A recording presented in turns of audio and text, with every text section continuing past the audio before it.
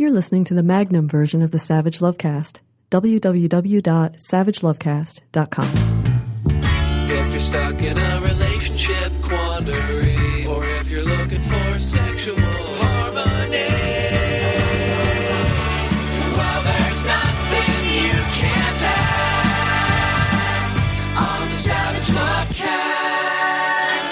Lovecast. Over the last week, the leaders of Chechnya, a member state of the Russian Federation, have had this to say about gay men. There aren't any gay men in Chechnya. If such people existed in Chechnya, law enforcement would not have to worry about them, a spokesperson for the leader of Chechnya said, because their own relatives would have sent them to where they could never return. Another spokesperson for the Chechnyan government told the New York Times that gay men are like insects. I never saw them with my own eyes, and I never heard of them. I never thought of them. In my 50 years, I have never seen a gay man. I see flies, I see mosquitoes, but I have never seen a gay man. And the leader of Chechnya, Ramzan A. Kadyrov, has pledged to rid the region of gay men by Ramadan, which is coming up in May. Odd that you would pledge to rid the region of something that doesn't exist in the region, because other spokespersons for Chechnya's leader are saying there are no gay men in Chechnya. There are insects, other kinds of insects, but none of those insects known as gay men. So weird that he would pledge to cleanse Chechnya of the gay men who already don't exist in Chechnya because their families have already killed them. These statements were all made after reports emerged from Chechnya of gay men being rounded up, put in a concentration camp in Grozny, beaten, tortured, murdered, forced to reveal the names of other gay men. And the gay men who aren't being murdered in this concentration camp are then released, beaten and bruised and broken to their families, who are expected, and often do, finish them off. Honor killings. And now gay men are fleeing Chechnya for other parts of the Russian Federation, which isn't itself a wonderful place to be lesbian, gay, bisexual, or trans. There has been an anti-gay pogrom underway, a soft pogrom in comparison to the pogrom going on right now in Chechnya, but an anti-gay pogrom underway in Russia led by Vladimir Putin since 2013, when the Russian Federation passed a law making quote-unquote gay propaganda illegal, propagandizing that there's anything normal about homosexuality to minors. This has effectively made it illegal to be openly gay in Russia, to speak of yourself as a gay person in Russia, to have any representation in the media, to argue for your rights, to press for LGBT civil rights or protections in Russia, because you can't talk to a newspaper or on television or in front of your family about being gay without potentially minors overhearing you. And the law defines gay propaganda as anything a minor might overhear. So it is illegal right now in Russia to be out. And gay men are fleeing Chechnya, where it is legal to be alive and gay for Russia. That law that passed in 2013, banning, quote, propaganda of non-traditional sexual relationships, led to a wave of attacks on gay men, lesbians, bisexuals, trans people. Roving gangs posted ads on gay hookup apps, lured usually young gay men, teenagers, to fields or apartments for hookups, where then they were tortured and abused. The abuse was filmed, posted to social media accounts. Videos were posted of trans women being beaten in the streets of Moscow. One of the leaders of these attacks had an Instagram account where he was posting pictures of himself and his compatriots with the young gay men that they were torturing. People are asking what can be done about this shit going down in Chechnya, what we can do about what's going down in Chechnya. And there are really three things we can do. The first thing we can do is bear in mind that this backlash in places like Russia against gay people and Nigeria and Uganda and Chechnya is driven in part by the successes of the LGBT civil rights movement in the West. It is a way for a shitty country, an authoritarian country, a country with falling standards of living, a country that can't provide for its own people, a country that murders journalists, a country where freedom of speech has been restricted, like Russia, to assert its moral superiority over the West by saying, hey, whatever else is wrong here, at least we're not letting those faggots get married.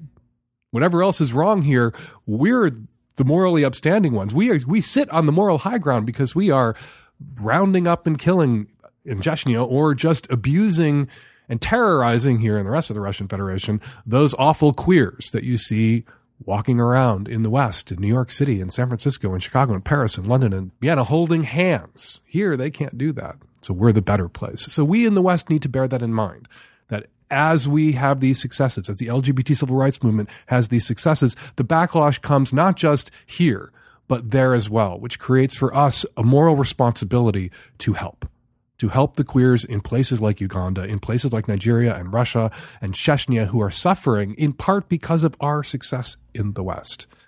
What else can we do? We can protest. There were large protests at embassies and consulates, Russian embassies and consulates around the world, in Western capitals, in Seattle even, in response to the 2013 anti-gay propaganda law and the abuses and the violence that it kicked off. And those protests didn't succeed in getting the law repealed. It did get the Russian government to clamp down on the roving gangs that were terrorizing gay people. Hasn't stopped entirely, but there is less of it. And other laws that were proposed, other anti-gay laws, stalled because of the protests. So what can we do? We can protest. We can remember that we have a moral responsibility to come to the defense of queers in these other countries who are being abused in part because of our successes in the West, and we can protest. There have been protests at the Russian consulate in New York City. There are Russian consulates in San Francisco, Seattle, Houston, and an embassy in Washington, D.C. There needs to be protests at those places too. And finally, if you're not the protest type, and I'm glad to say that more and more people out there every day are becoming the protest type. But if you're not the protesting type, if you're not going to take to the streets, you can make a donation to the Russian LGBT network at lgbtnet.org/EN. That's for the English version of the site, lgbtnet.org/EN. This is an organization that is working, that's created a kind of underground railroad to spirit gay men out of Grozny, out of Chechnya, and to other parts of the Russian Federation where they are safer, safe being relative, than they are in Chechnya. So those are the three things you can do. And finally, there are assholes on the internet. I'm sure I don't have to tell you that. I'm sure we all know now that there are assholes on the internet, just like there are assholes everywhere, but they are really toxic and concentrated on the internet. And there are a lot of assholes on the internet pointing to what's going on in Chechnya, that small handful of gays for Trump, and arguing that this is proof that gay people should embrace Donald Trump, that gay people should recognize that Donald Trump, who is confronting radical Islam, is on our side, and Vladimir Putin too, that we should embrace these strong Christian leaders who are going to defeat radical Islam. When you see an asshole on the internet making that argument, tell them, remind them, point out to them that the leader of Chechnya, the guy who has pledged to rid Chechnya of the gay men who are not in Chechnya to begin with by Ramadan, serves at the sufferance of Vladimir Putin. He is a puppet in Chechnya of Vladimir Putin's. Vladimir Putin is the dictator of the Russian Federation. The leader of Chechnya, appointed by Vladimir Putin, does nothing without Vladimir Putin's approval. So the pogrom, the murderous, homicidal, anti-gay pogrom underway right now in Chechnya, the man ultimately responsible for that is not a Muslim. The man ultimately responsible for that is nominally, claims to be a Christian, Vladimir Putin. So throw that in the faces of any assholes on the internet who make this specious bullshit argument. Reading the reports out of Chechnya, it's horrifying. But there are things we can do about it here. All right, coming up on today's show, tons of your questions, lots of my answers, your Q, my A. And on the Magnum edition of the Savage Lovecast, Ben Steele from cuckoldingrelationships.com is here to talk about cuckolding. All coming up. Hey, Dan. My girlfriend and I have been going out for about a year and change. And about 6 months in, she completely lost interest in sex. And I've heard people on your show that have lost interest in sex because they're stressed or because they're pregnant, and neither of us understand or know really why this happened, but it's kind of starting to get weird. It's starting to mess with my head, and it's starting to mess with our relationship. So we've been talking about counseling and meditation and therapy, but it's causing some problems because we're not sure how big of a role I should take in this, or rather, I'm not sure how big of a role I can or want to take in this. Not because I don't want her to be happy or because I don't love her or because I don't want this to work, but because she wants me to look into methods that might limit my sex drive until she can get hers back. And I don't know that I want to do that. I like having a pretty high drive. I think it fits in with my personality. I think it makes me part of who I am, that I have high drives in a lot of ways.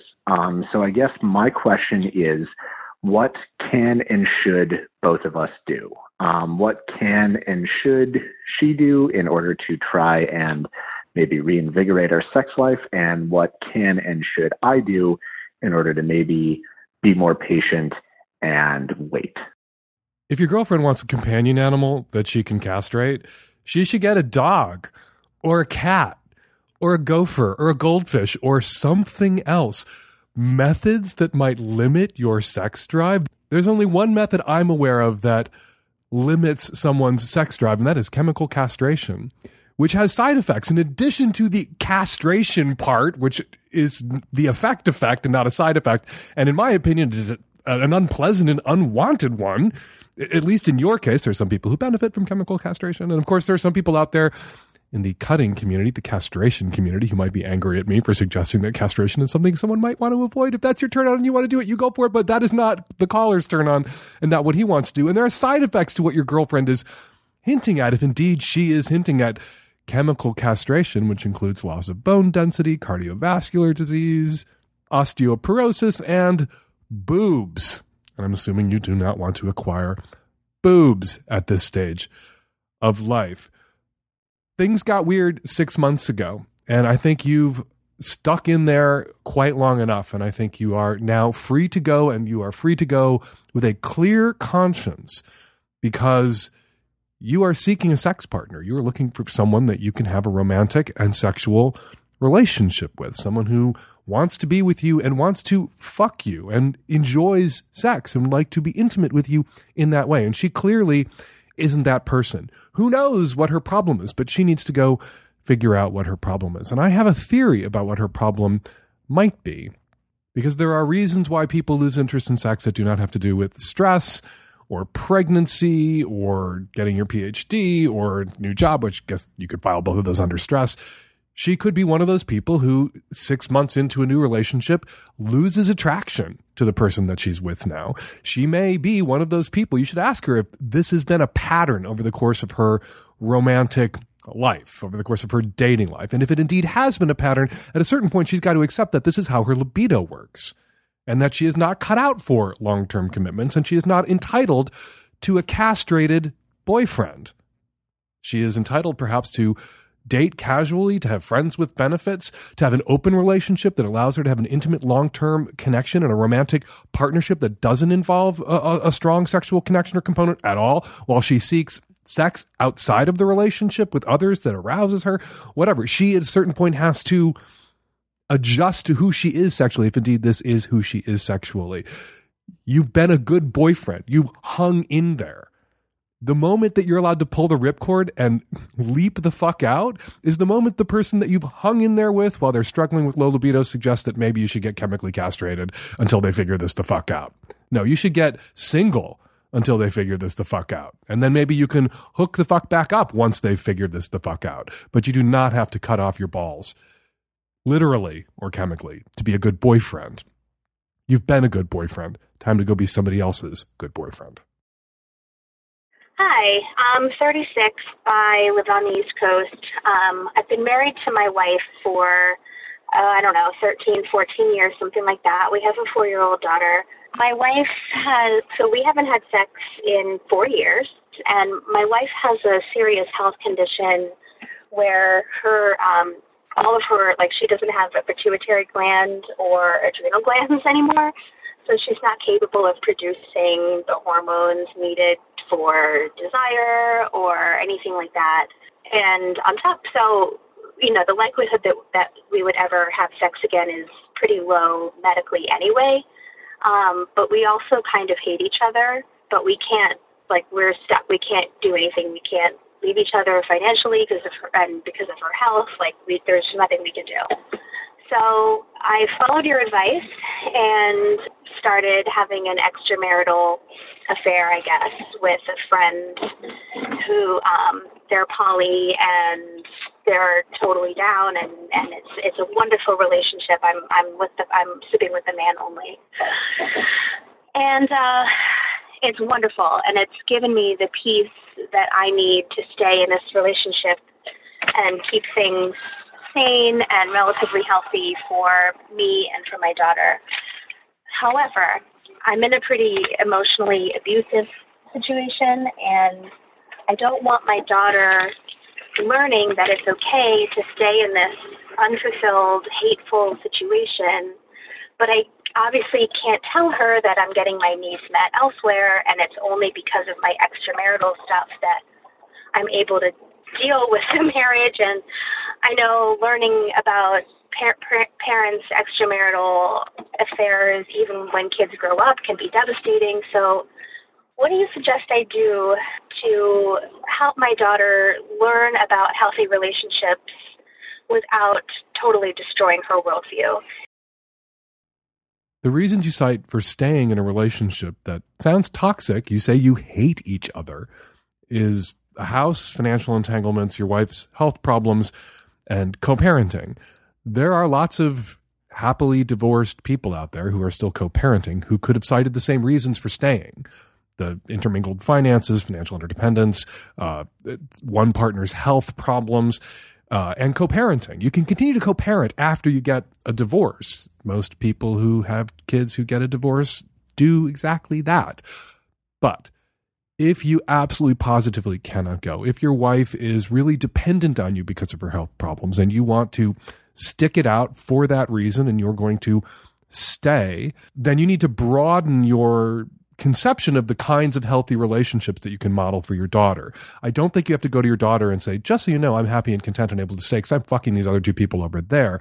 I think the relationship and the healthy relationship that you can model for your daughter is a healthy companionate relationship, which maybe is a place that you can get to with your wife. You say she has a medical problem, a condition that leaves her completely without desire. And one of the reasons probably you guys have been at each other's throats a lot is your sexual frustration and no sex for 4 years. And now you are not so sexually frustrated anymore because you're getting your needs met elsewhere. You're following my advice. You're doing what you need to do to stay married and stay sane. So see if you can't, with your wife, come to some sort of peace agreement. See if perhaps with your wife, maybe with a little bit of counseling, you guys can accept what your relationship is now, which is co-parenting and partners and economic interdependence and not a romantic connection, that you are in a companionate marriage. And maybe the hate will drain away if both of you aren't looking at the other and getting angry or frustrated about what you don't mean to each other by shifting your focus to what you do mean to each other and how you can value each other. And you can celebrate what it is that you actually have, which isn't yet, but could become a healthy, loving, companionate relationship, a marriage that's not about sex, a marriage that's about everything else that a marriage is often about. And that's what you model for your daughter. You model that as a healthy relationship, and those can be companionate marriages, can be exceedingly healthy, perfectly healthy relationships. There are a lot of really shitty, awful relationships out there where the two people in it are fucking all the time. And there are terrific, long-term, happy, healthy, functional relationships where the two people or more people in it never fuck. Which would you rather have? A high conflict, abusive, Big Little Lies style marriage with someone you have lots of sex with, but it's abusive and awful, or a marriage where there isn't sex, but it's loving, it's considerate, it's kind, it's compassionate, it's functional. Maybe you can work toward the latter, that kind of marriage. And then maybe later on, when your daughter's a little bit older, you can have the kind of honest relationship with your daughter where you can let her know about your other partners. You can let her know that you have had a wonderful and loving companionate relationship with her other mom, but you've gotten your sexual needs met elsewhere. And that itself is also a healthy relationship model, potentially. So diffuse the situation or get the fuck out of the situation if you can. But I think if you and your wife can, with the help of a counselor, set aside your anger and frustration about the sexless years and learn how to see what it is that you've got with each other that has value and focus on that instead, maybe you can hate each other a little less. And maybe you can remember why it is you loved each other enough in the first place to want to start a family together. Good luck. Hi, Dan. I'm a queer lady in the Southeast, and I'm in a messy situation right now. I went to a massage therapist a few months ago, and I ended up getting molested at the therapist. The reason this is messy is because, I know how to deal with it. I'm not going to go see him again. I'm actually going to a therapy appointment about it because now I'm just starting to deal with this. And the reason it's messy is because this therapist has actually kind of become a family friend. And he has been, like my mom is a client of him, and my brother's also been a client. And so we've gotten kind of close to this guy, and I've actually worked with him on different settings and such. So, and he was also supposed to be invited to my wedding, which is coming up in a few weeks. So I was keeping this under wraps for a few months. I needed to tell my mom because we needed to uninvite him from the wedding. And my mom is very upset about it. So she's upset that he's done this to me. And we're trying to figure out what to do about this. So I know that we're uninviting him from the wedding. But my mom is trying to help me out because I don't feel like it's my job to talk to this guy because it's sending me into panic when I think about it. So I don't really want to talk to him. So she's thinking about sending an email to him. And we're just wondering if you have any advice on how to break off these ties from this family friend and massage therapist. First, I'm so sorry that you were assaulted in this way, and I'm glad you're getting the help that you need. I'm also glad you have the support that you deserve from your family. Glad your mother didn't side with your massage therapist in this dispute. I would also encourage you, if this is a licensed massage therapist, to file a fucking complaint and send a fucking letter to his employer about what happened, and to think about contacting a lawyer about what happened. As for the wedding, disinfucking-vite him. Tell him why you're disinfucking-viting him after you've talked to a lawyer and after you've sent letters to his employer and the licensing board.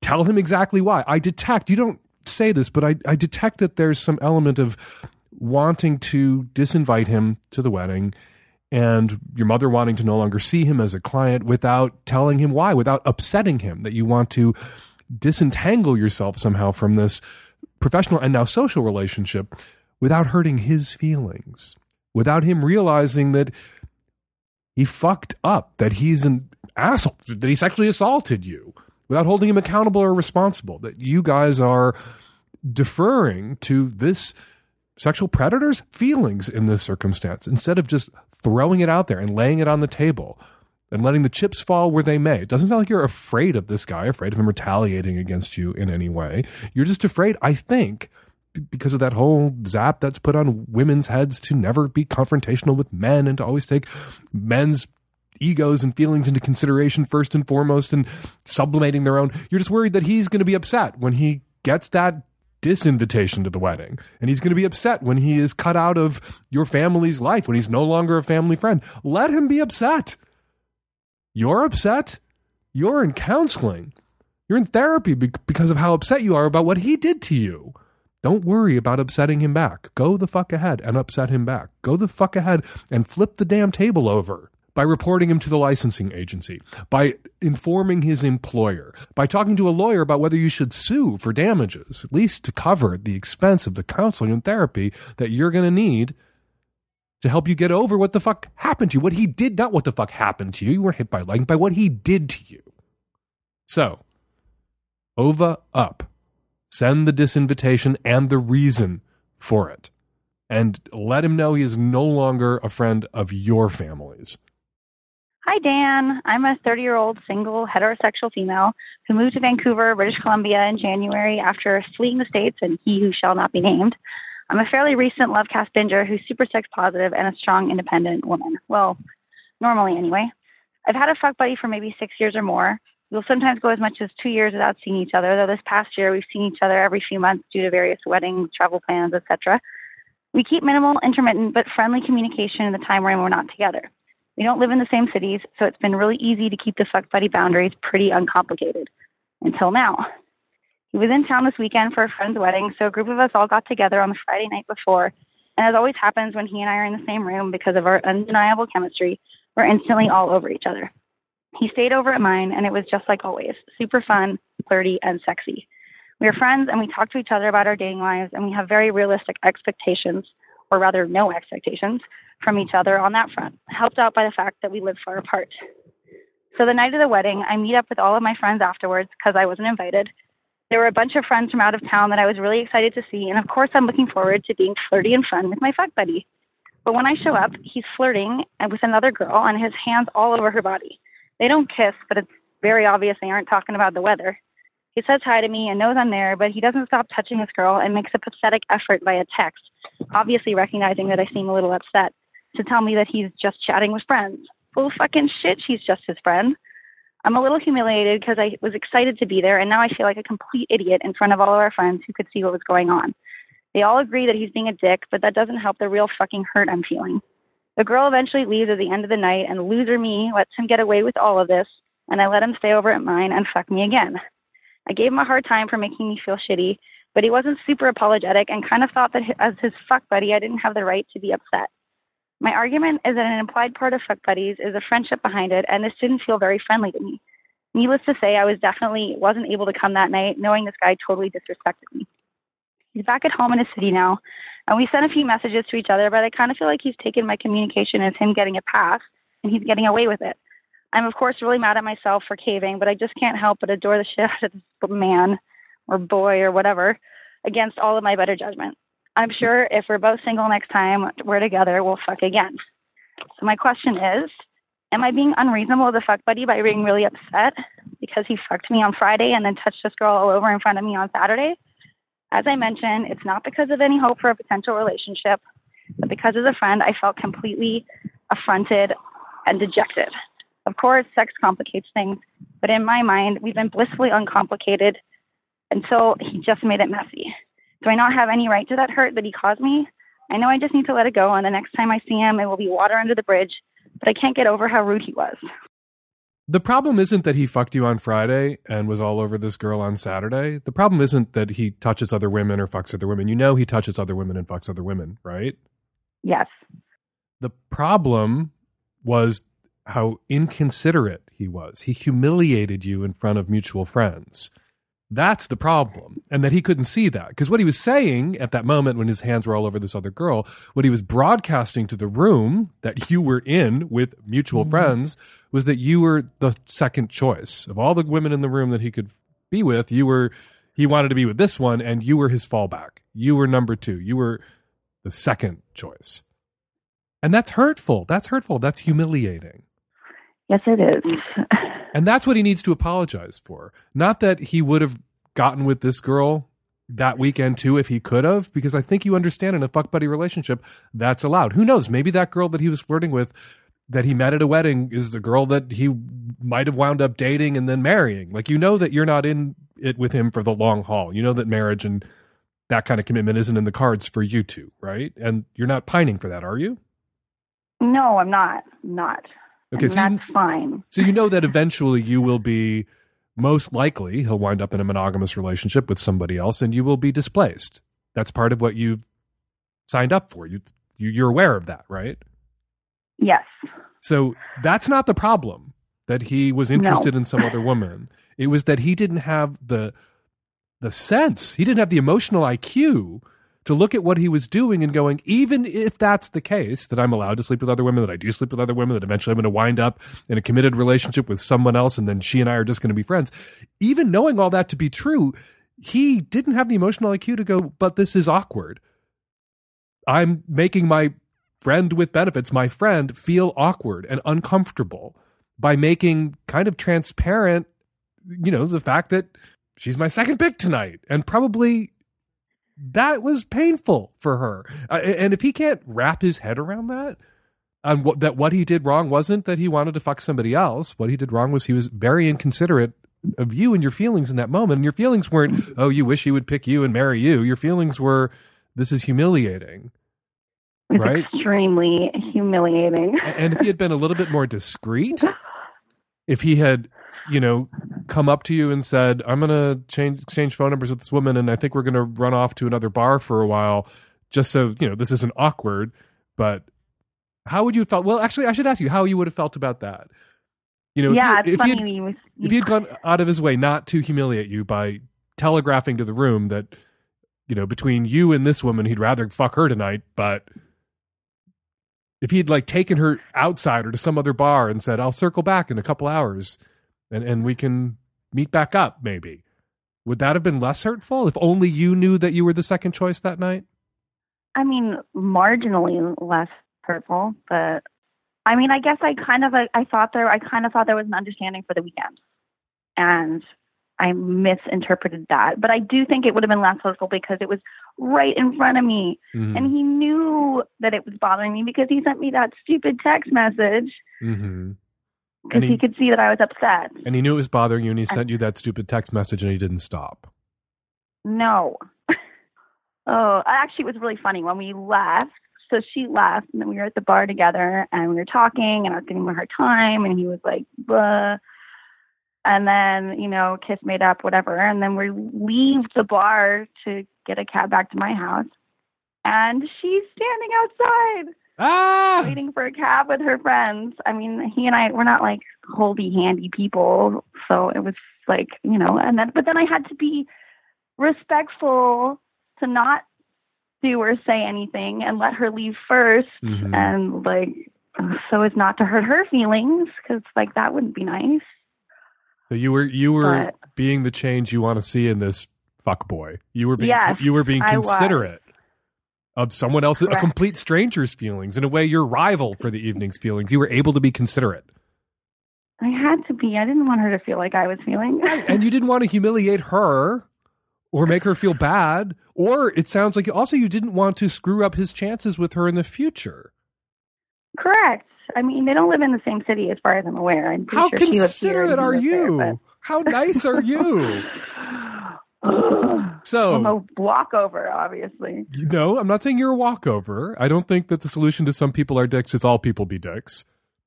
I think the solution when some people are dicks is that other people who are not being dicks draw their attention to non-dickish behavior, which they may not even be able to perceive. And you say to him, here's what I did that night. Here's how I went out of my way to take your feelings into consideration because I value our friendship. When we walked outside and she was there, I could have stuck my tongue down your throat. I could have pissed all over you and let her know that you're mine now. And that would have scotched any possibility of you getting with her in the future, for sex or to date. I could have ruined that for you if I was an inconsiderate, selfish dick. But I'm not. And you know what? In the future, I would like you to be as considerate, unselfish, and undickish with me as I was with you. So you think there could be a future? Not as in a relationship future, but I could do this again. Well, how good's the sex? Pretty good. All right, not the then. greatest, but it's good. It's good. I like it a lot. And I'm getting him, he's becoming more adventurous. I feel like whoever he's sleeping with in the meantime is not adventurous. Most of the lines that I draw in the sand when it comes to things like this are pretty blurry. You shouldn't have to put up with this, and this deal breaker, you should dump him, girl. Yeah, but you have to weigh that against what you're getting out of it. And for your own reasons, are you getting enough out of it that you're willing to, hold him accountable for his actions that night, give him a scolding, ask him to apologize, and then keep fucking him? You're not rewarding him for the bad actions so long as you hold him accountable. And if somebody keeps making the same mistake, they keep treating you badly in the same way, then eventually you have to give them their walking papers. Yeah. I mean, I guess he's not a boyfriend, so it's not like I'm dealing with this all the time. Not a boyfriend, but like you said, and I'm always telling this to people, it's a friendship. FWB. Yeah. Some people are like, we're not in a relationship, we're just friends with benefits. That's a relationship. And you have to be considerate of that person's feelings. Yeah. The only relationship where you don't have to be considerate of some person's feelings is when it's a blow-up doll relationship. Confuse the hell out of it. Right. You can do whatever the fuck you want. And you don't have to take that thing's do they make feeling. Those? Yeah, they do, actually. And you don't have to take that thing's feelings into consideration because it doesn't have them. You want to fuck something where you don't have to take their feelings into consideration? Fuck a toaster. Good luck. Thank you so much for calling. My pleasure. And thank you for calling. Thank you for listening. Absolutely. Listen all the time. All right, Dan. Have a good one. You too. Bye. Hey, Dan. I'm a gay guy in my early 30s living in a small town on the New England coast. Last summer, my best childhood friend moved back to this town we grew up in. We were pretty much best friends from the ages of like 5 to 18, and we only really drifted at 18 because we went to different colleges in different states, and then both lived all over the country in our 20s and never really crossed paths much. When we were kids, like middle school age, we fooled around with each other quite a bit.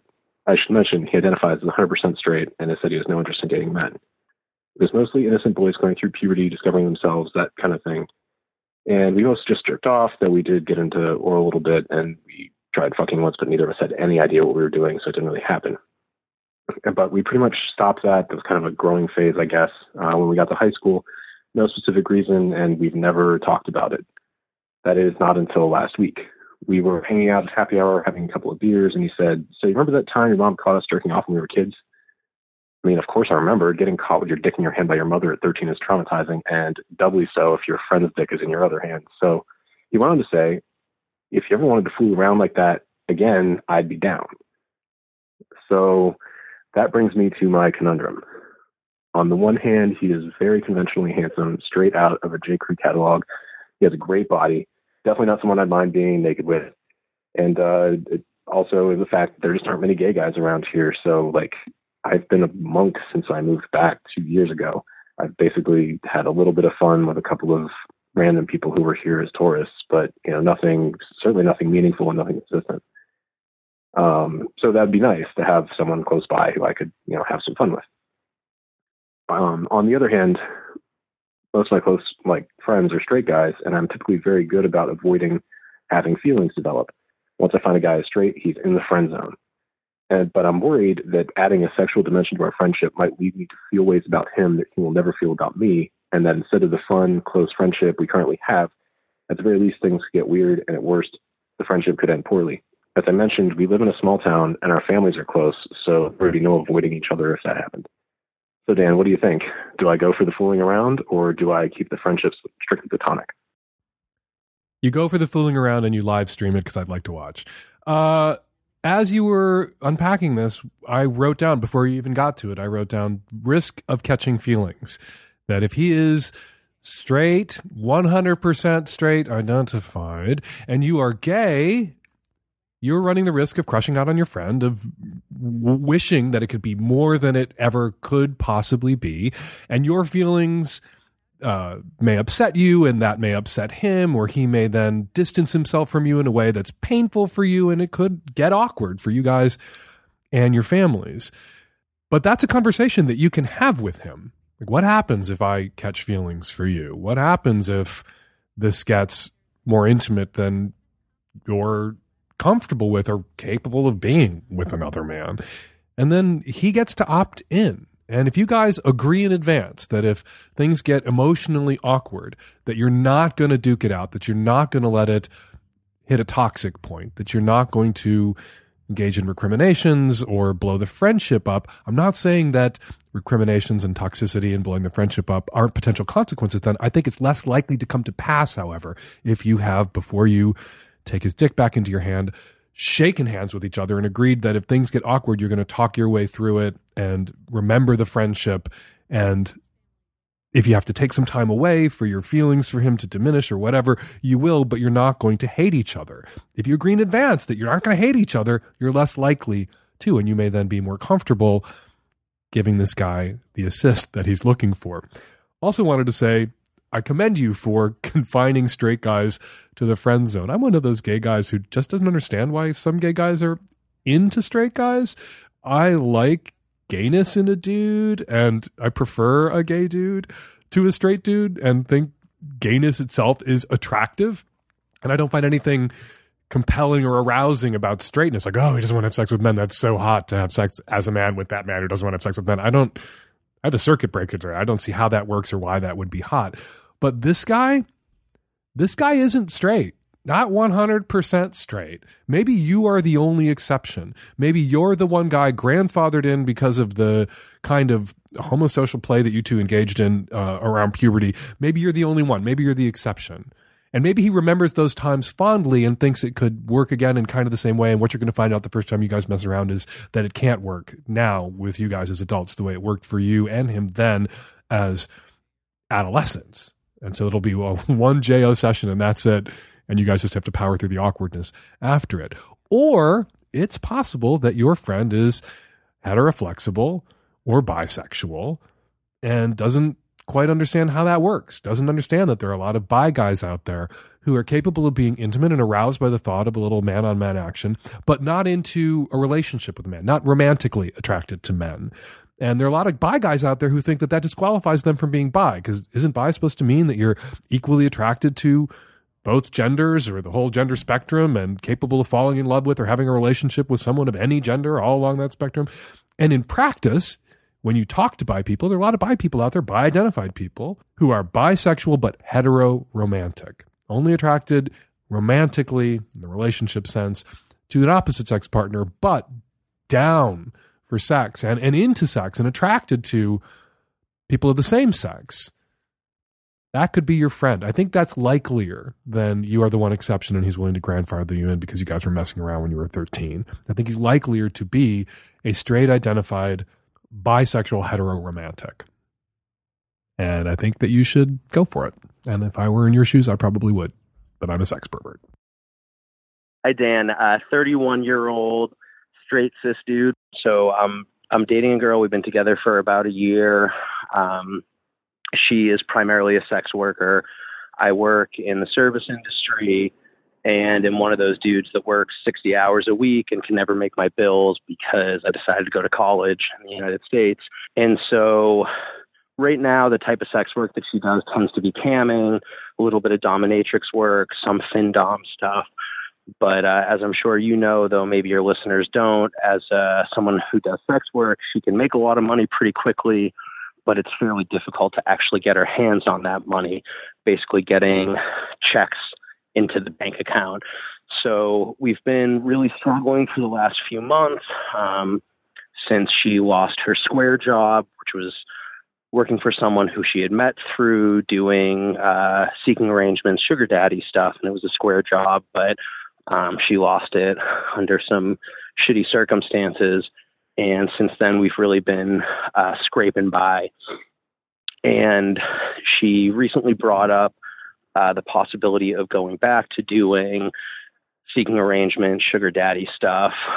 I mean, essentially a nice way of saying prostitution. And I'm super pro sex worker. I think that feminism without being pro sex worker is not real feminism.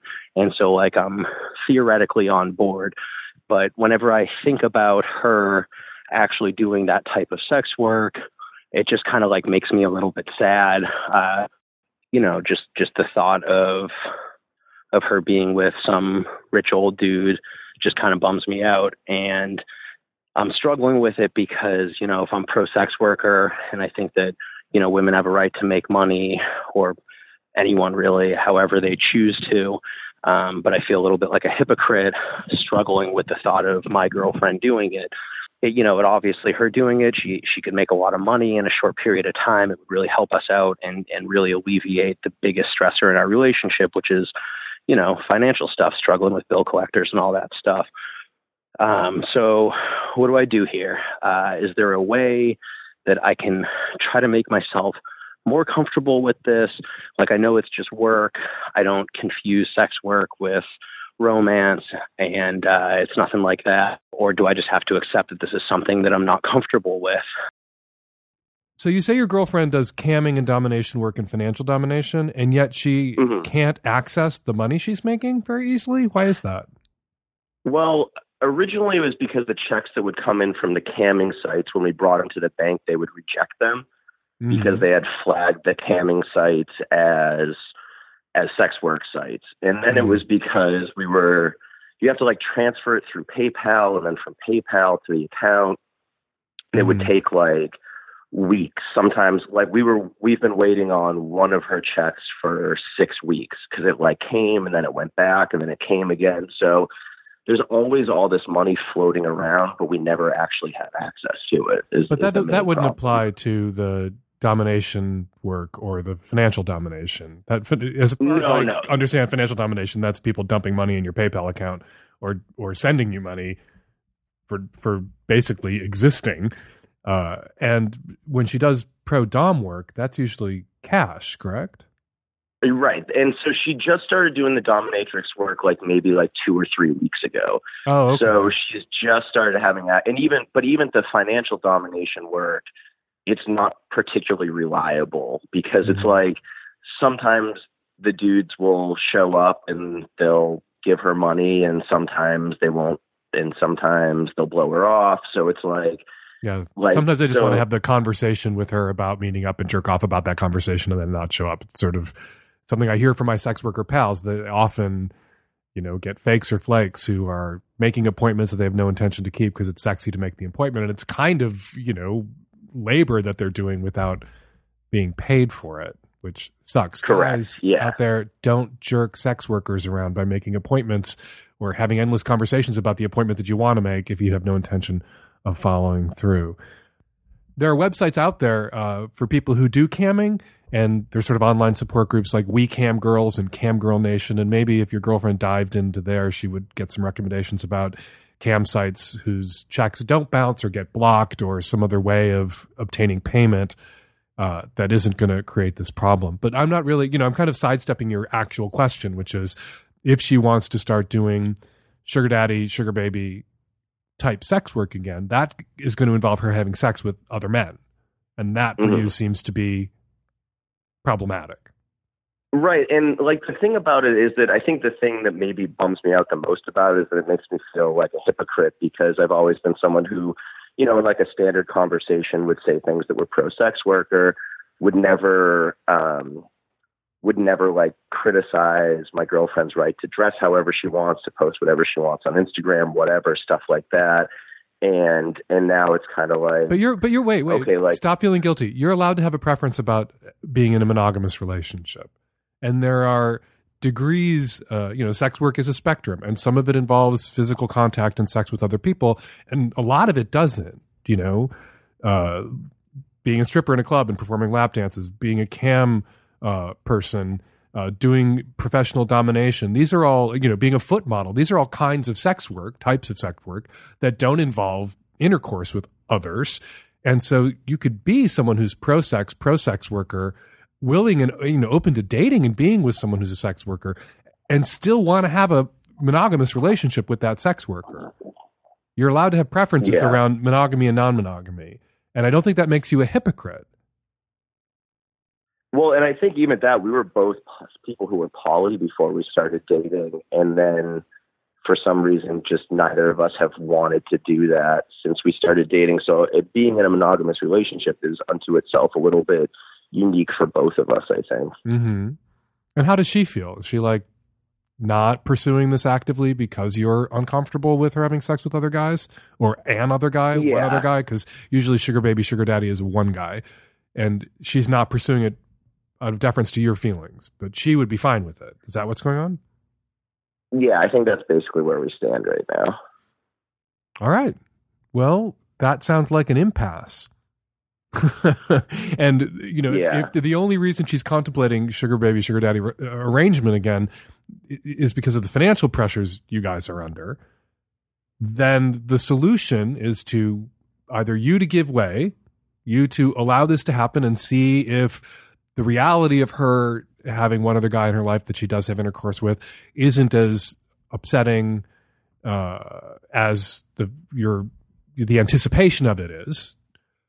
Or you figure out how to help her, or she figures out how to monetize the different kinds of sex work that she's already doing that you are comfortable with to make it more remunerative, to hang in there until the pro-dom work is more regular. And pro-dom work pays pretty fucking well, to hang in there until the money starts coming in from that, and to find a new way to do camming, maybe with the advice of people at We Cam Girls and Cam Girl Nation, where her checks aren't going to float around for 6 or 8 weeks when you guys are desperate for the dough.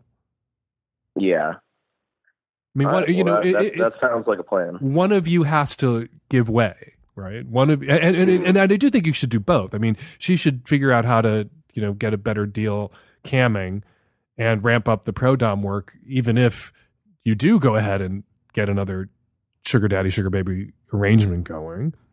She should do that, of course. But it's an impasse. One of you is going to have to lose. Yeah. If she wants it and you don't, she either doesn't for you or you let her. You give her your consent. Yeah, and that was something we talked about too, is sort of trying at one of the other things that we also do is we kind of split up our finances a little bit, because I think we had kind of jumped the gun. It'll be our 1-year anniversary in about a week. So we kind of jumped the gun on smushing everything together a little bit. Oh my God, I have your in my notes as I listen to your call. Together 1 year and commingled finances? What's up with that? Because I did think that was a bit odd. Yeah, and part of it was kind of out of necessity, because when she lost her job, her square job, then we kind of had to smush everything together to make our bills. But at this point, and I think a lot of it is that I'm a lifelong service industry worker who never makes a lot of money and has to be like really frugal. Mm-hmm. And she's always had the ability to come up with, $3 or $4 grand or whatever doing sex work, like suddenly if she's in a jam, and sort of has a tendency to kind of spend according to that. And so one of the things that we did in this whole conversation is kind of took a step back and was like, we need to figure out our own shit financially before we add all this stress into our relationship, because it was becoming like a really big stressor between us that we moved in together after 2 weeks of dating, got a dog after our first date was a 3,000-mile cross-country trip, essentially. So oh my God. We moved real quick on a lot of things. This is like how to do everything wrong. But it's working out. So, hey, what the hell? Sometimes it works out, but, moving in after 2 weeks, commingling finances in under a year, getting a dog in a month, like those kinds of premature commitments and entanglements usually aren't a good sign for long-term potential, but there are always exceptions, and maybe you two are the exception. Unmingling your finances, I think, is an important step here, because and restoring some autonomy and financial autonomy to both of you, which may mean loosening your commitment to each other a little bit, taking a big step back and saying to her, you are a free agent. If you decide for your own financial reasons, because of these financial pressures, that you need to engage in this kind of sex work, I'm just going to have to live with that because we've only been dating for a year and you have to act in your own best interests at this time and shouldn't have to answer entirely to someone you've been with for less than 12 months. Yeah, that makes sense to me. And then see how you feel about it. Like when she's doing it again, your fears may be overblown about what it'll mean for you emotionally or how sort of present it'll be in your mind when you're with her, that she's sometimes with this other guy. She may wind up in a seeking arrangements relationship where there's not much sex. That happens too. Or no sex. Mm-hmm. Who knows? She may find a seeking arrangement dude who wants basically a seeking arrangement set up with a dom, someone who's going to tie him up and spank him and he's going to jack off, and that's going to be it. You're obviously already comfortable with that kind of sex work. Yeah. So I would advise you to let her make the moves that she needs to make to take care of herself and put your own feelings about this on the back burner, while also emphasizing again that you're not a hypocrite. You can be pro-sex work and you can date sex workers and you can have a preference around the relationship being monogamous and there being certain things that are for you only or about the relationship only, certain sexual things you and your sex worker girlfriend only do with each other. And that may put limitations on her and on her profession. And then she gets to decide whether she's willing to accept those limitations. If that's a price of admission professionally, she's willing to pay to be with you. And if it's not, then she can break up. And at that moment, you get to decide whether the price of admission you're willing to pay to be with her is to think differently or allow her to do this, to accept that she's going to do this. Then one or the other of you is going to have to pay a price of admission. Okay. Good luck. Dan, thank you so much. You're welcome. Hi, Dan. I'm a 27-year-old straight man calling from Beijing, China, originally from the UK. I started seeing somebody 6 months ago who I'm pretty confident I'd like to spend the rest of my life with. The relationship's going really well, and I think she feels the same way about me. We also have a healthy, regular sex life. The thing that privately turns me on the most is the thought of her with another man. Sometimes with me watching or participating, sometimes not. Either way, it's a cuckold fetish. However, I'm 100% confident that neither of us would be comfortable with actually doing it, least of all me, as part of the reason why I enjoy the thought is because I am by nature quite a jealous man. So the thought of something so taboo and which would destroy me emotionally loops back around into being the ultimate pleasure to think about. She's also said to me that she's very set on monogamy, so I know if we were to do it, at least now things would go downhill quickly. So we're on the same page in reality, and it's fine. We've had conversations about it, though, and we've done a little role play and incorporated it into some dirty talk because I let her know that it's the thing that turns me on the most. She's been kind enough to play along because she knows that I get off on it. But I'm very worried about the amount that I think about it. Not just that she meets and has sex with a stranger, which is obviously a brilliant thought in fantasy land, but the fact that she's also told me about some of her previous sexual encounters. And when I masturbate, I often imagine what they must have been like. And then in the post-ejaculation gloom, I suddenly become worried and jealous that they were better than our experiences together, admittedly just because I've imagined they were exactly that. And this ultimate pleasure just becomes jealousy again. I'm privately spinning into a solo frenzy of unwarranted jealousy and obsessiveness, worrying about my own adequacy as a partner compared to how I unrealistically imagine her path to be. That maybe wouldn't happen if I could resist this temptation to think about it so much. But I do think about it because superficially it does no harm. Also, if I were to be self-disciplined and block it off, which I've tried to do before, it's just involuntarily loomed large in the back of my mind, both day to day and when thinking about or having sex. The question is, how do I manage or channel this feeling in a healthy way? How do I block it out before I get carried away with jealousy? It's not at the point where I've mentioned this stuff to her, but I can see it getting there. I can see it molding me into a very jealous boyfriend. So if you can help, much appreciated. Thank you very much. Joining me by phone to help tackle this question is Ben Steele. He's a sex and relationship expert specializing in cuckoldry and kink. He has been both a bull and a cuckold over the last 10 years and works full-time offering information, advice, and coaching to the cuckold community. Hey, Ben, thanks for jumping on the phone. Glad to be here, Dan. Okay, before we get to the particulars of this caller's question, I want to ask you about Cuckold College. What is Cuckold College? So Cuckold College is a baby of mine when I went out on the internet sort of looking for reliable information about the cuckold lifestyle in the modern age. Why do we have it? Some of the particulars.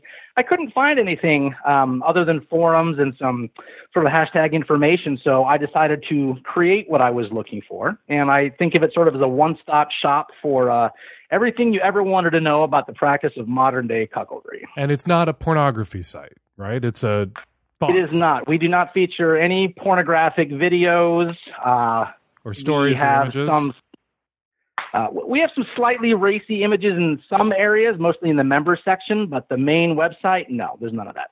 Cuckold College right now is undergoing a major revision. I am moving that over, and I'm going to rename it to a Cuckold Relationship. Mm-hmm. And I'm doing that just because I want to offer a little bit more robust, I think, information and infrastructure. And so we're gonna move that over and hopefully have that up on May 1st.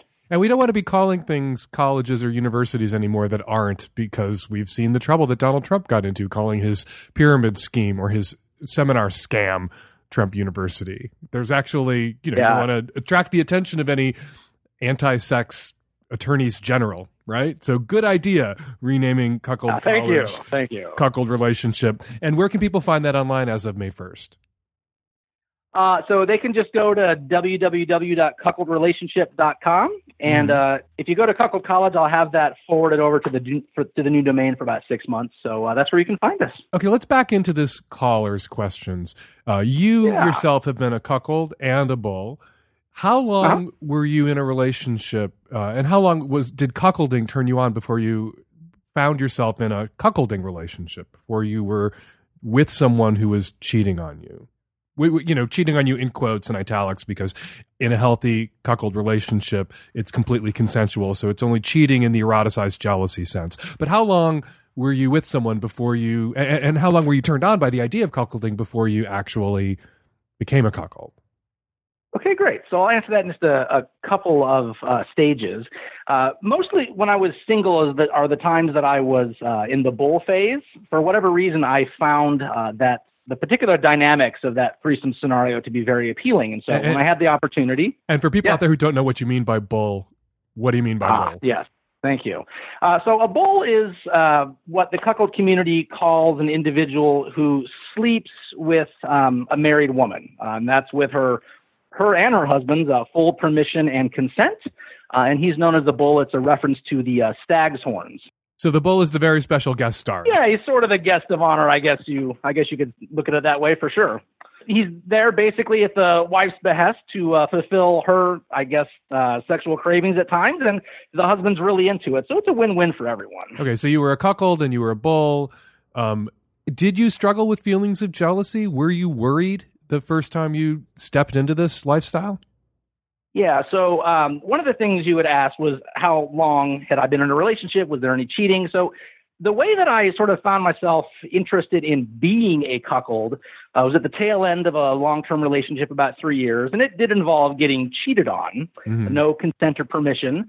And I asked her about it, something that guys do on occasion, one of the less than stellar traits we have, but she gave me the details, and instead of getting really upset, I found myself getting really turned on and perplexed at the same time. And that was sort of the beginning of my journey. Mm-hmm. I met my current wife about 6 years ago. And I'd say after we were together for about a month, I told her that it really turned me on. I sort of admitted my fantasy. She was okay with it, but was monogamous, had no intentions on fulfilling it. And, for about 5 years, this was just something that we played around with in fantasy. So jealousy didn't really come up a lot. Mm-hmm. And why did you limit it to fantasy over those 5 years? Well, we limited it to fantasy for a couple of reasons. One is my wife was just not, she just wasn't willing to go there. Mm-hmm. And I think the other part of that was, while I knew that the fantasy turned me on a lot, I also thought that the reality of that situation might be a little bit different. And I just had to dip my toe in the pool for a long time before I was ready to swim. And let's pivot now to the call. Let's talk about the caller, because your situation sounds, at least at the outset, a little similar. I think the notable thing about the caller's question is that he's only been with this woman for 6 months. So it's very early in the relationship. It's great that they're honest about each other's turn-ons, and I hope he's as solicitous of her and welcoming of her sharing her fantasies and kinks and turn-ons with him as she clearly is. Right, absolutely. As she clearly has been with him. But they're 6 months in, and this is clearly something that turns him on and freaks him out a little bit at the same time. And he says he's 100% confident that he would never do it, that he could never act on this fantasy, he would never want to act on this fantasy. And in my experience, and your answers to my questions jibed with this, that's what people that I've met who are actually cuckold couples typically say or said about their first year or two together, that this was just a fantasy and they would never act on it.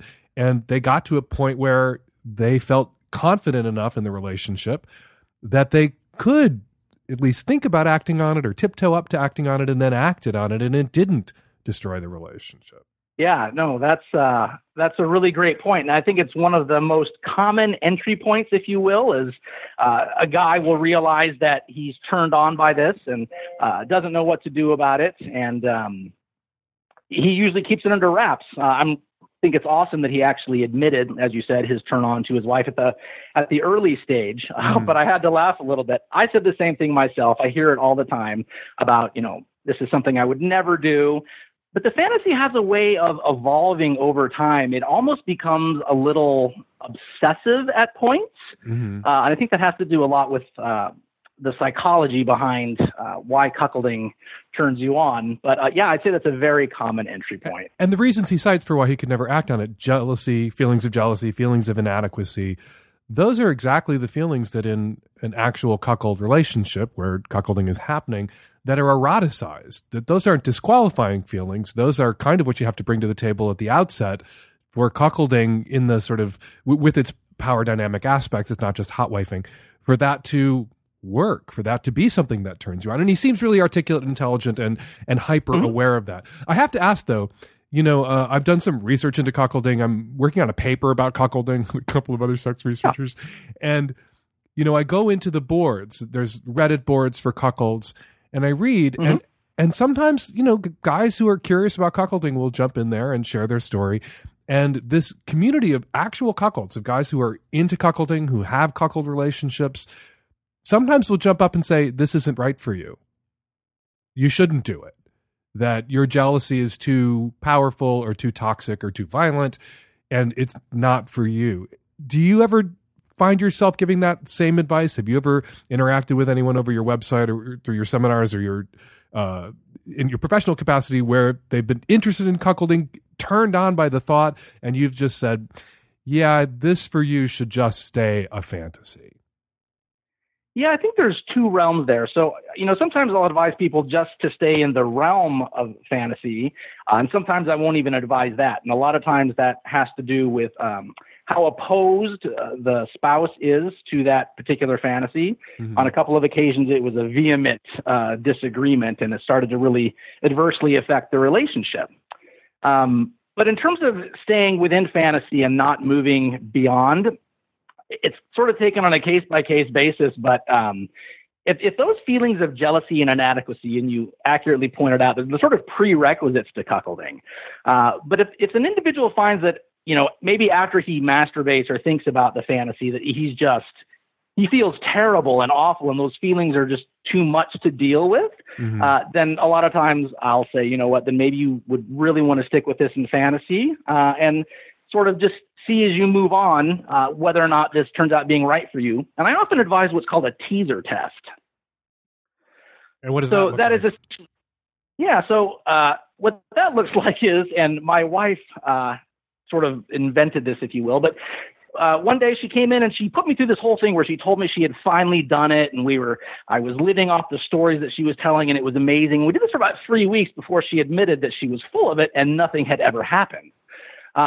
But it was really genius because we really got to see how I reacted, how upset I got, what the dynamics were going to be like. It really gave me a big window into how the reality might look. So that's something else I advise people. And that was just your wife pulled that out? She just thought, okay, he keeps telling me he would maybe like for this to actually happen. I'm going to pretend it happened to gauge his reaction? Yeah, she said, I didn't believe you. She goes, I thought that if I really did this, you would freak out. She was really surprised that you actually did well. So... Okay, I think both of us have a pro-cuckolding bias here at work, and we're going to have to face up to the actual question that this guy answers. Let's just accept that he knows himself well enough to say that this is something he can never risk doing, that he's too jealous and his feelings of inadequacy are too severe, that if he ever acted on this, it wouldn't just be, sub-drop after orgasm. It wouldn't just be that prolactin-induced regret that it might destroy him or destroy his relationship. So he can never do it. And his question then is, how do I manage or channel this feeling in a healthy way? Let's both of us take a stab at answering that. He's obsessed about this fantasy. He likes to hear about his girlfriend's previous sexual encounters. He thinks about this all the time, but he can never act on it. How does he channel that? What does he do with that? That's a great question. I think one of the things I would advise him to ask himself, is how central to his sexuality is this fantasy? And that's likely to evolve over time. I know with a lot of the guys that I work with and myself, it starts off as a general interest and then becomes almost an obsessive focus for a while. So I think as long as his fantasy is somewhat peripheral and not dominating his sexuality, then I'd talk to his fiance, I guess, about masturbation. Can he get an outlet that way, or can they role play and that's still going to be okay with their relationship dynamic? And it sounds like that's what they're already doing. Right. So I think they probably have something that works fairly well for them, and I'm not sure that it would be, at least based on the caller's background, I don't think it'd be great for them to move in a different direction, not anytime soon. The only thing I would add, and I think that's great advice, the only thing I would add is he needs a pressure release valve. Because they're acting on it in fantasy. They're exploring it through fantasy. She's telling him about past experiences, and they're role-playing about it a little bit already. And the pressure is building. He's obsessed about this. He thinks about it all the time. He fantasizes and masturbates about it all the time. And I think what you need to tell yourself is not, this can never happen, because that's just clamping the lid down on the pot, on the stove, and then it's going to explode. And it's going to happen in an unthoughtful way. So rather than saying, I can never do this, I think what the caller should say to himself is, I can't do this now. I'm not in a place where we could act on these fantasies now. But who knows in 5 years, in 10 years? Reading the stories of cuckold couples, you read a lot of stories from people who fantasized about this for 5 years or 10 years or 15 years with a spouse who was amenable to role play and not shutting them down or kink shaming them about their fantasies. And then they reached a place in their relationship where it felt right to move out of fantasy land and into reality land, into actualization. And I think I would say to the caller, I think that could be the pressure release valve. Because right now, what you're doing is you're fantasizing about all of this and saying, and I can never do it. And you're going to explode. That's putting yourself under so much pressure. I think the better move would be fantasizing about it, exploring it role play, and saying, not right now. Wouldn't be right for us to do it now, and we're not going to do it right now. But who knows in 5 years or 10 years? She may feel differently about monogamy as she becomes more secure in our relationship and our sexual connection and our emotional connection. I may feel less inadequate, less insecure. My jealousy may become kind of vestigial and less overwhelming, but still there for the erotic component that's necessary for a cuckolding scene, but less toxic and terrifying. But that may come in a decade. So, caller, don't do it, but install a pressure release valve of maybe you can do it someday, just not now. Yeah, that's great advice. I think taking any sort of ironclad stance on human sexuality, which is constantly evolving, can be a little short-sighted. It took me, you mentioned several others. It took me 5 years to convince my wife to do anything. So I think it's a really great advice, and I think with those three things, he should be able to manage it pretty well. Ben Steele, sex and relationship expert specializing in cuckoldry and kink. Check him out at cuckoldrelationship.com, his new site as of May 1st. Ben, thanks so much for jumping on the phone. That was a great conversation. All right, Dan, thanks for having me. Hi, Dan. This is a 23-year-old male. I'm from San Francisco, and I'm gay, obviously. Anyway, I have a boyfriend who is 29, and I also may have pointed out I'm a former child actor. You don't really know me, nothing big. I just did a few episodes on Cold Case, like the Law and Order, CSI, those little type things. But my boyfriend, he really wants to get off watching me in these videos while we're having sex. And I'm kind of freaked out about this. I don't know what to do. I think this is kind of suspicious. He seems to be kind of kinky type of thing, but I don't know. Is this like your campsite rule? I know that, of course, I'm over 18, but it seems like you always want to date me and fuck me because I used to be a child actor. Maybe he was attracted to me as a child. I don't know. What do you think? I think it's creepy. And sounds like you think it's creepy too. I don't know what's going on between your boyfriend's ears. Is your boyfriend a pedophile? Does it arouse him to think about not just fucking the man you are now, but also the boy you were then? And that's part of the thrill of having the video on when he's in the room with you. That's something you're going to have to unpack with him. He's going to sense you're creeped out. And so if that's the case, he is likely to deny it. There are other scenarios that you could spin that he thinks it's kind of fun and arousing that you used to be this kid on TV that people looked at, and now he gets to fuck the man you are now, and he's attracted to the man you are now, but there's this kind of perverse frisson, this buzz or pleasure that he takes in being the sex partner of somebody who used to be on TV when he was a kid, and that seems all kind of divine decadence, to quote Liza Minnelli in Cabaret. You'll have to draw that out of him, though, and you'll have to make your best assessment on whether or not you want to continue to see this guy, knowing what you know, if indeed you can know it, if indeed he will admit it, particularly if it is the former, the kind of into you when you were a kid and wishes he could fuck you when you were a kid. So you have a right to go to your boyfriend who's asking you to do this kind of kinky thing that involves your childhood self and ask him, what is up with that? And ask for an explanation that makes you comfortable enough with that to do it with and for him. If he's sexualizing the child that you were and that makes you uncomfortable, if that makes you feel like you are in bed with someone who wishes he was in bed with an 8-year-old instead of the 23 or 24-year-old that you are, I think you have a right to end this relationship. That would be kind of creepy, reaching libido killing, reaching relationship terminating event status, in my opinion. Hi, Dan. I'm the Tech Savvy At-Risk Youth. I'm a 25-year-old bisexual woman, and I'm dating an amazing guy.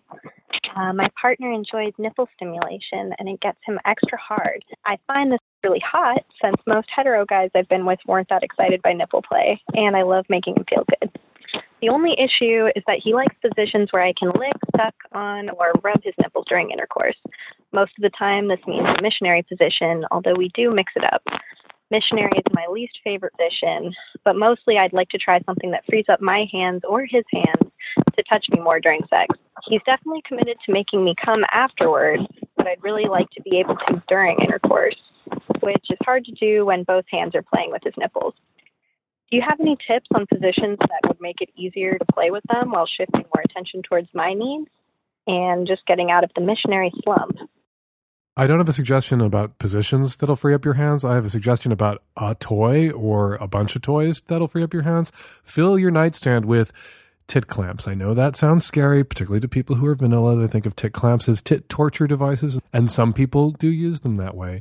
But like sexual orientation and gender identity, tit clamps exist on a spectrum from mild and gentle to horrifying and extremely painful. And you'll probably want something, if he enjoys nipple stimulation, on the milder side or toward the middle. And here's the thing. You put tit clamps on him, and there's usually a chain that links them together so they don't get lost, like those things you used to put on your mittens when you were a kid. And that chain rattles around while you guys are fucking, and it pulls on his tits as it swings. And it does the work for you and frees up your hands. And you can also take a little bit of rope or twine and tie it to the chain or tie it to both tit clamps and loop it around a bedpost or, pull it over your shoulder and lay back on it and just anchor it somehow so that when he wants some more intense nipple stimulation as he's approaching climax, he just needs to arch his back and lean into it a little bit. And the rope will do the work of yanking on his tits while your hands do the work of playing with your clit. Hi, Dan. I'm calling in response to episode 547 and your response to the woman who was concerned that her in-laws preferred their 12 cats to their children. I agree 100% with your answer. Grandparents may be that way, and there's nothing you can do about it. However, there's one thing that I think the caller should consider. As people get older and they're more likely to have dementia or cognitive issues, one of the first symptoms is they do retreat from their family and loved ones because they are experiencing memory problems. They are confused by everyday situations, such as navigating an airport, making a car reservation, even, getting to the airport. So these types of excuses can come up that seem so ridiculous to family members, and it makes family members get angry, when in reality it's because they are embarrassed or ashamed of their own declining abilities. Hi, I just have a comment for the long-distance cousins. I just want to point out that him using other women's as beards is totally unacceptable and effed up, and I can't believe that he would be a person who'd put other women through that and still somebody that she thought was a respectable, good person. So either they need to put a stop to that right away, or she needs to dump him because he sounds like kind of an asshole to me. Hi, Dan Savage and the At-Yes Fat Risk Youth. This is the pansexual consent workshopping house cleaner. Thank you for airing my question. And also, I just wanted to give you a report back. I did not go back and clean the house. I did not leave a consent zine in the tub. It was not a tub full of sperm. All of those things are true.